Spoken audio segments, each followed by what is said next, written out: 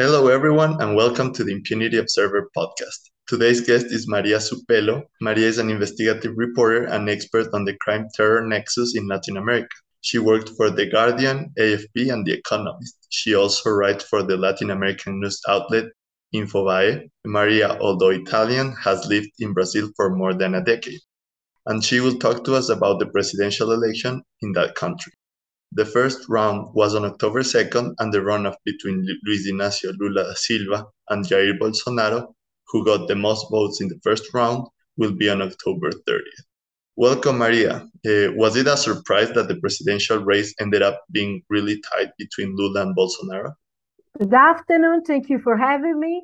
Yes, it was a totally surprise. It was a kind of World Cup final. This was the mood that Brazilian people felt last Sunday. It was unexpected because we must advise that for weeks we had polls saying that the big winner would be Lula at the first round for the first time in the Brazilian history. And so the expectations in Brazil and outside Brazil, journalists, voters, analysts, were that something really clear was coming, the victory of Lula, who had a difference of 14 points with Bolsonaro, which means that really nobody could expect a result like the result that we have Sunday. And what happened? It was a kind of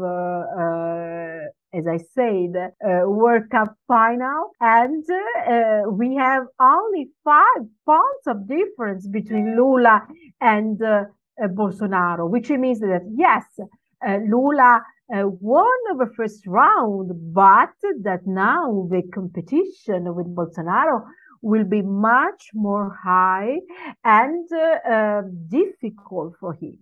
Also because the structure of the Congress changed a lot. Don't forget that the Brazilian not only voted for the president, but also for choose the governors and the senators and the representative of the House of Representatives. And the biggest news is that the Congress, Brazil never had a Congress like this one, which means a Congress with a very ultra-conservative bloc. The market, the financial market reacted very well to this news. Why? Because to have a neutral conservative bloc means that even in the case of a Lula victory, Lula government will fight, will struggle to implement a radical policy, for example, for economy or for social programs. As you know, when we talk about leftist parties in Latin America, we are not talking about the same left that we have in Europe or in the United States. It's a more radical left that behind has the example of a story of dictators like Chavez and Maduro and very radical experiences like, for example, Cristina Kirchner, Evo Morales in Bolivia. Lula always represented a moderate way of this pink tide that is coming back.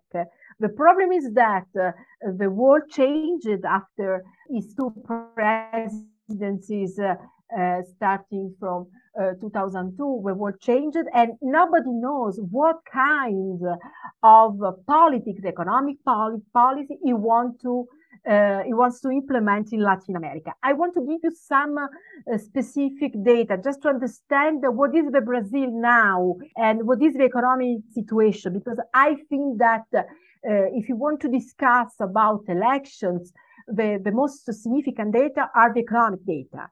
So we can highlight that Brazil is growing, and the forecast for the end of the year of this gross domestic product is that it will be above 3%. We need to say that unemployment has dropped after 7 years for the first time below 9%, and inflation will end 2022 at 5.5%, less than that of European Union. So it's a big result.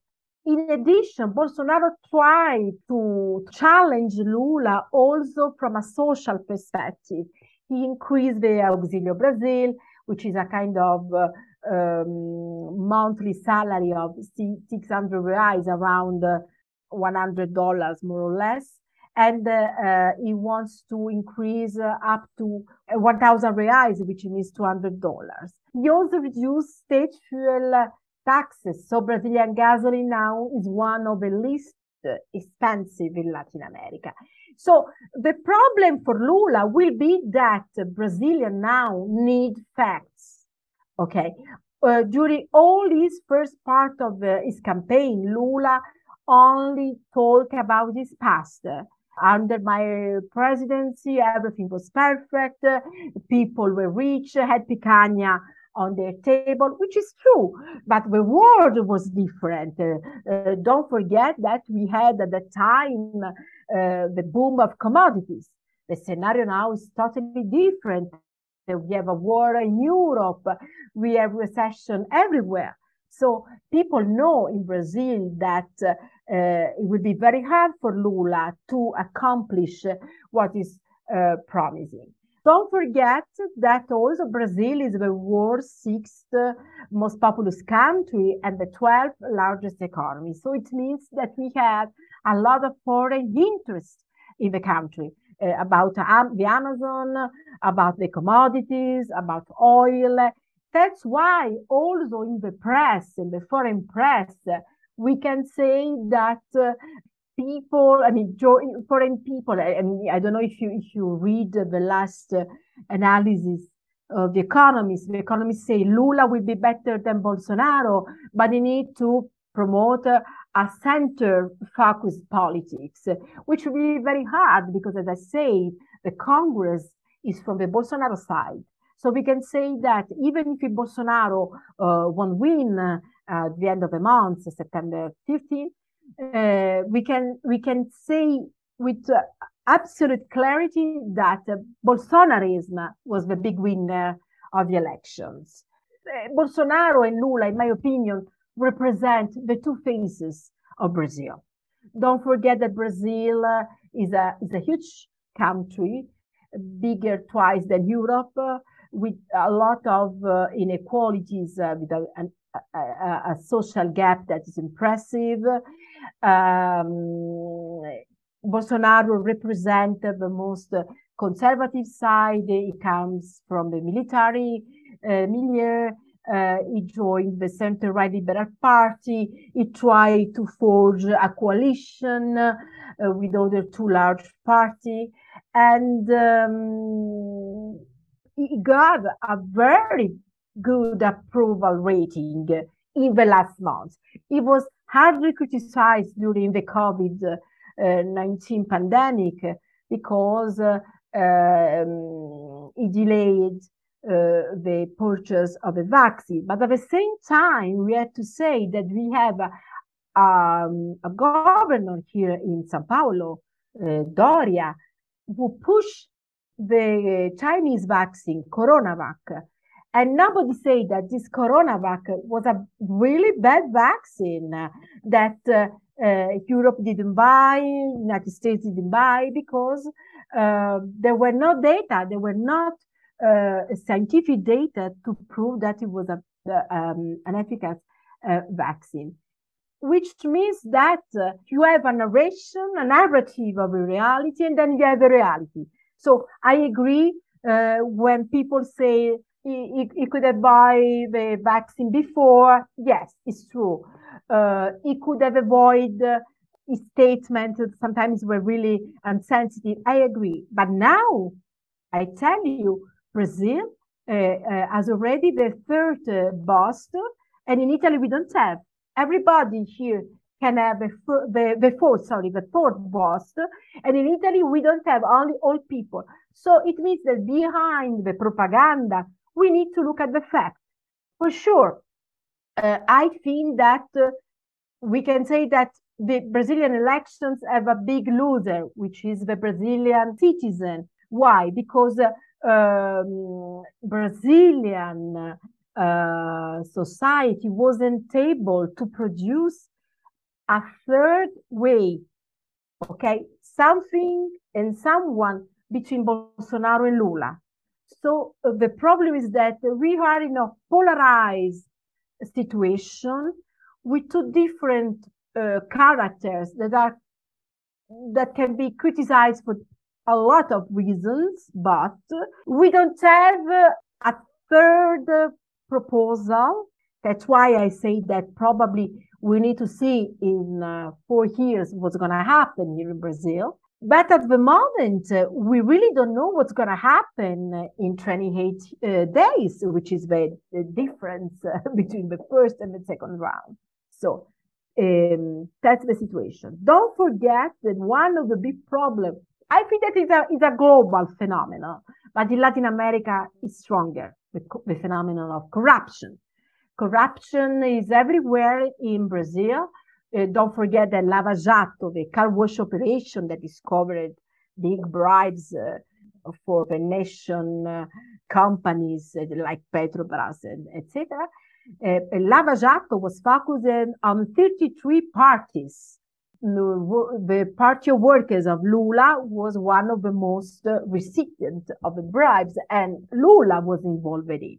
But for example, now, during the first round of his electoral campaign, his mantra, his lemma was, I was considered innocent even by the United Nations, which actually doesn't mean anything, because it's not the United Nations that can declare a president innocent or not. And it's not correct technically, because he had two trials.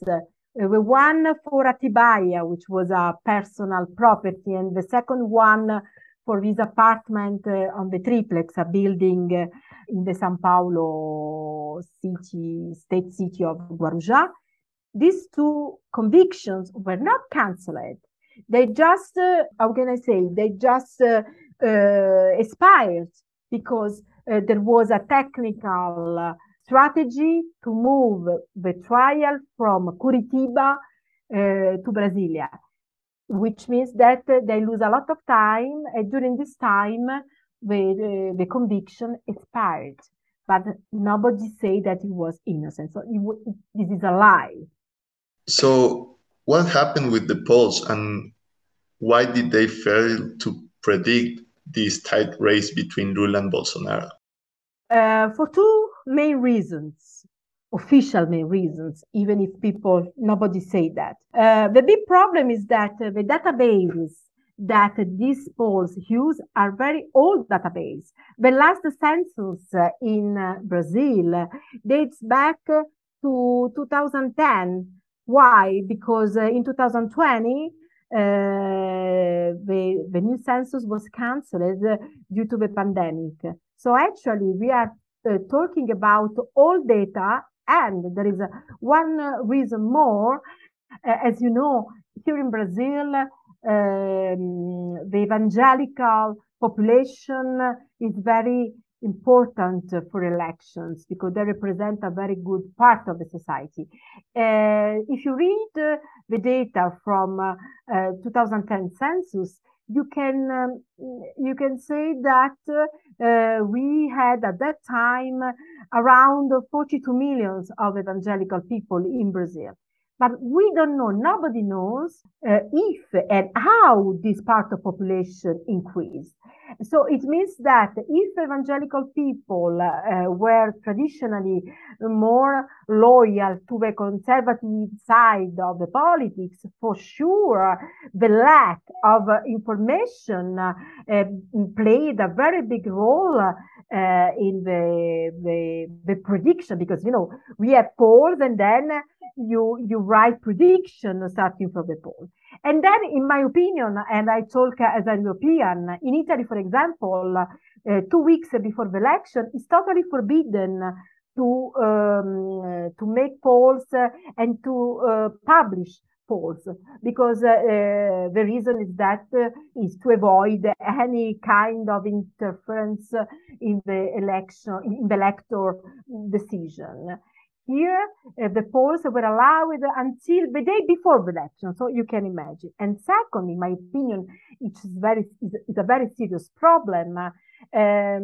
We have different institutions that work with polls. One of them, Datafolia, is owned by the same publishing group that publishes Folha de São Paulo, one of the most important daily newspaper in Brazil, which is, I mean, it's unbelievable, because you should have an independent media, and then you have polls that are managed by the same group that runs the newspaper. The same for the other institution, IPEC. IPEC is not owned by Globo Group, but the polls were commissioned by Globo. Globo, as you know, in Brazil, which for me is amazing, Brazil doesn't have a public broadcast. I mean, they recently started the ABC, but it's really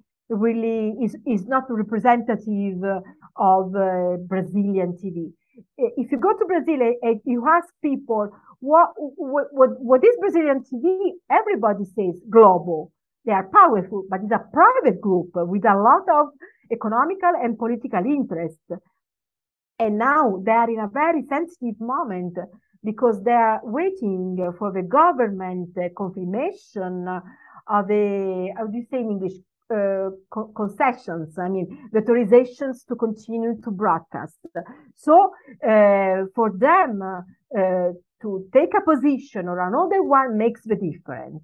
So that's the most important reason. And then you have another factor that was really important, in my opinion, the so-called o voto invergognato, the vote with shame. Brazilians were scared to reveal their vote to the people that asked for polls, and so they prefer to lie instead of saying the truth, which is a very plausible explanation, because Brazil, as Tonjo being said, is not a country for beginners. It means that you need to put aside all your European mindset, your logical mindset, to understand the deep Brazil, which is much more full of contradictions. And we are seeing it now. Now that the second round campaign started, the market of votes already began, with people like Ciro Gomes, who was one of the other two candidates that got most votes. It was totally against Lula last week, and yesterday he accepted the decision of his party to endorse Lula. So you need to understand that here people change their mind really quickly, and now it will be very interesting to see how the last result, could affect, could interfere in Brazilian perception of a winner. For example, I read many articles from the Brazilian press highlights that there are a lot of people from the financial market that, seeing the good results of unexpected results of Bolsonaro last Sunday, are changing their mind. So we really can make predictions about September 30, but I can promise that it will be very, very funny and interesting. Right. And why do you think the October 2 presidential election had such a high absentee rate, despite vote being mandatory in Brazil for people 18 or older? First of all, in Brazil, people can begin voting at age 16, okay? But as you said, the vote is mandatory after age 18. The problem is that I think that Lula lose a lot of votes because of these young people that avoid to vote because they were not obliged, first. Second, Sunday was raining a lot of places in Brazil. And Brazilian is a very lazy. I mean, if it rains, the fines to pay are so cheap as 4 reais that everyone can afford it. So that's why, in my opinion. And in my opinion, this 20% really penalizes Lula. It was a big penalization for Lula. Okay. So I can give this kind of explanation. Right. And how did Bolsonaro manage to get this relatively good result despite the criticism of his handling of the pandemic and this apparent wear and tear of his administration? Do you think it's just only because of the economic results you said he had, or also because probably there's a fear of Lula and these ghosts that you already said about Bolivarianism and socialism in the rest of the continent? Listen, I think that the ghost of Hugo Chavez is playing a big role. Don't forget that yesterday, Ortega in Nicaragua endorsed Lula. Don't forget that Snowden Sunday endorsed Lula, tweeted just the name Lula.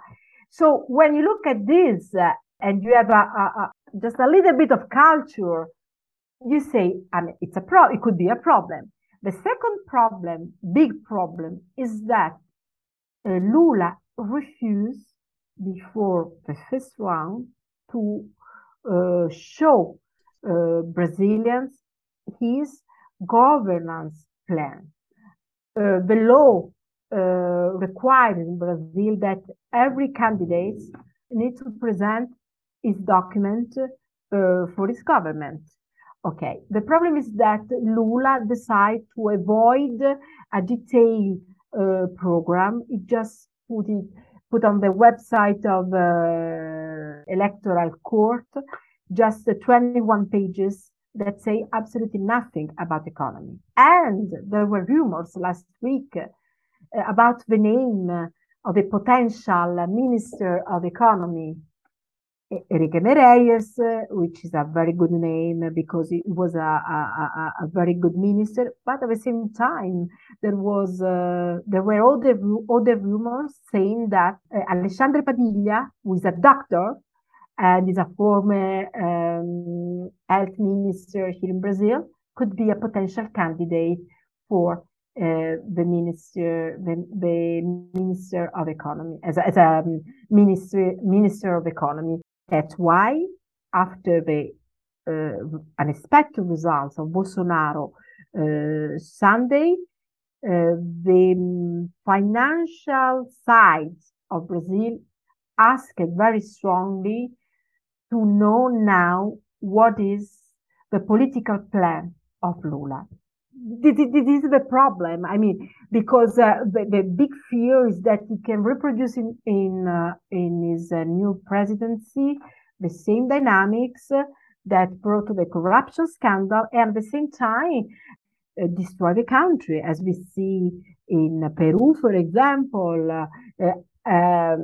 We have a lot of problems in Chile, in Argentina. Never mind. I mean, it's terrible. So for sure, Bolsonaro and is trying to push these topics on his political agenda.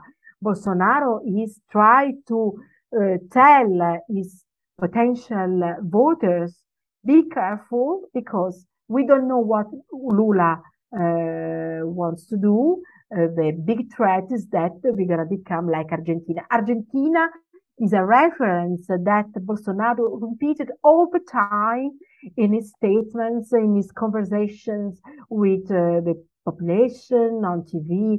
Is a reference because it's recent. So people can really just open it, just Google Argentina and inflation, and they can see with their own eyes what's happening nearby. For the candidates, both Lula and Bolsonaro, what will they have to change to attract these new voters? These probably move a little bit to the center, or what do they have to change in order to attract and get these new voters? Lula is making, in my opinion, a big mistake because he's trying to attract the financial market. He already tried to do this before the first round, choosing as a potential vice president, Geraldo Alckmin, who is the former São Paulo governor.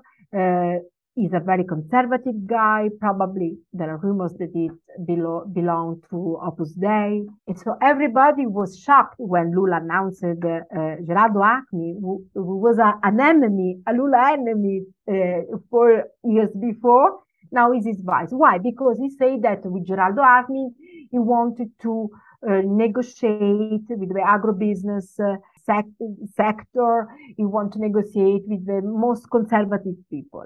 The problem is that failed. So now what he's going to do? In my opinion, what he's trying to do is to push from inside the votes from evangelical side of the society. Yesterday, there was a very, in my opinion, it was ridiculous. There was a famous Satanist here in Brazil that is followed by thousands of people on TikTok. And he said in this live on TikTok that the Satanists endorsed Lula, which created a scandal because it was retweeted and really amplified by social media. In a situation like this, it would be better to ignore. No, Lula campaign strategists decide to write a few lines in a kind of pamphlet saying that Lula is Christian. Lula never talked with the devil, and that never made a deal. Never made a deal with the devil. It's ridiculous. It's ridiculous. So we can say that this campaign is becoming brutal, with Lula try to attract the rich, and Bolsonaro trying to attract more the poor. The poorest in his agenda now. There are more trips to Brazilian slums where he can negotiate and discuss his position, just to show that he's really concerned also about this part of the society. So it would be a big show, in my opinion, where these missing votes will be easily moved from one side to another, depending on very unpredictable circumstances. It will be, we can have a debate, we can have a TV debate, and a TV debate can change again the rules. So I love Brazil because it's an unpredictable country, and what they call the jeitinho brasileiro. It means we wait to resolve everything at the last minute. I think it's really appropriate in this situation. I think that the jeitinho brasileiro will be effective at the last moment, which means Sunday, October 30th. Thank you very much. That's all the time we've got, but I would like to thank Maria Zupelo for participating in this episode of the Impunity Observer podcast, and everyone who is watching this episode too. Please do not forget to subscribe at impunityobserver.com and to follow us on Twitter and LinkedIn. Thank you very much. Thank you for having me.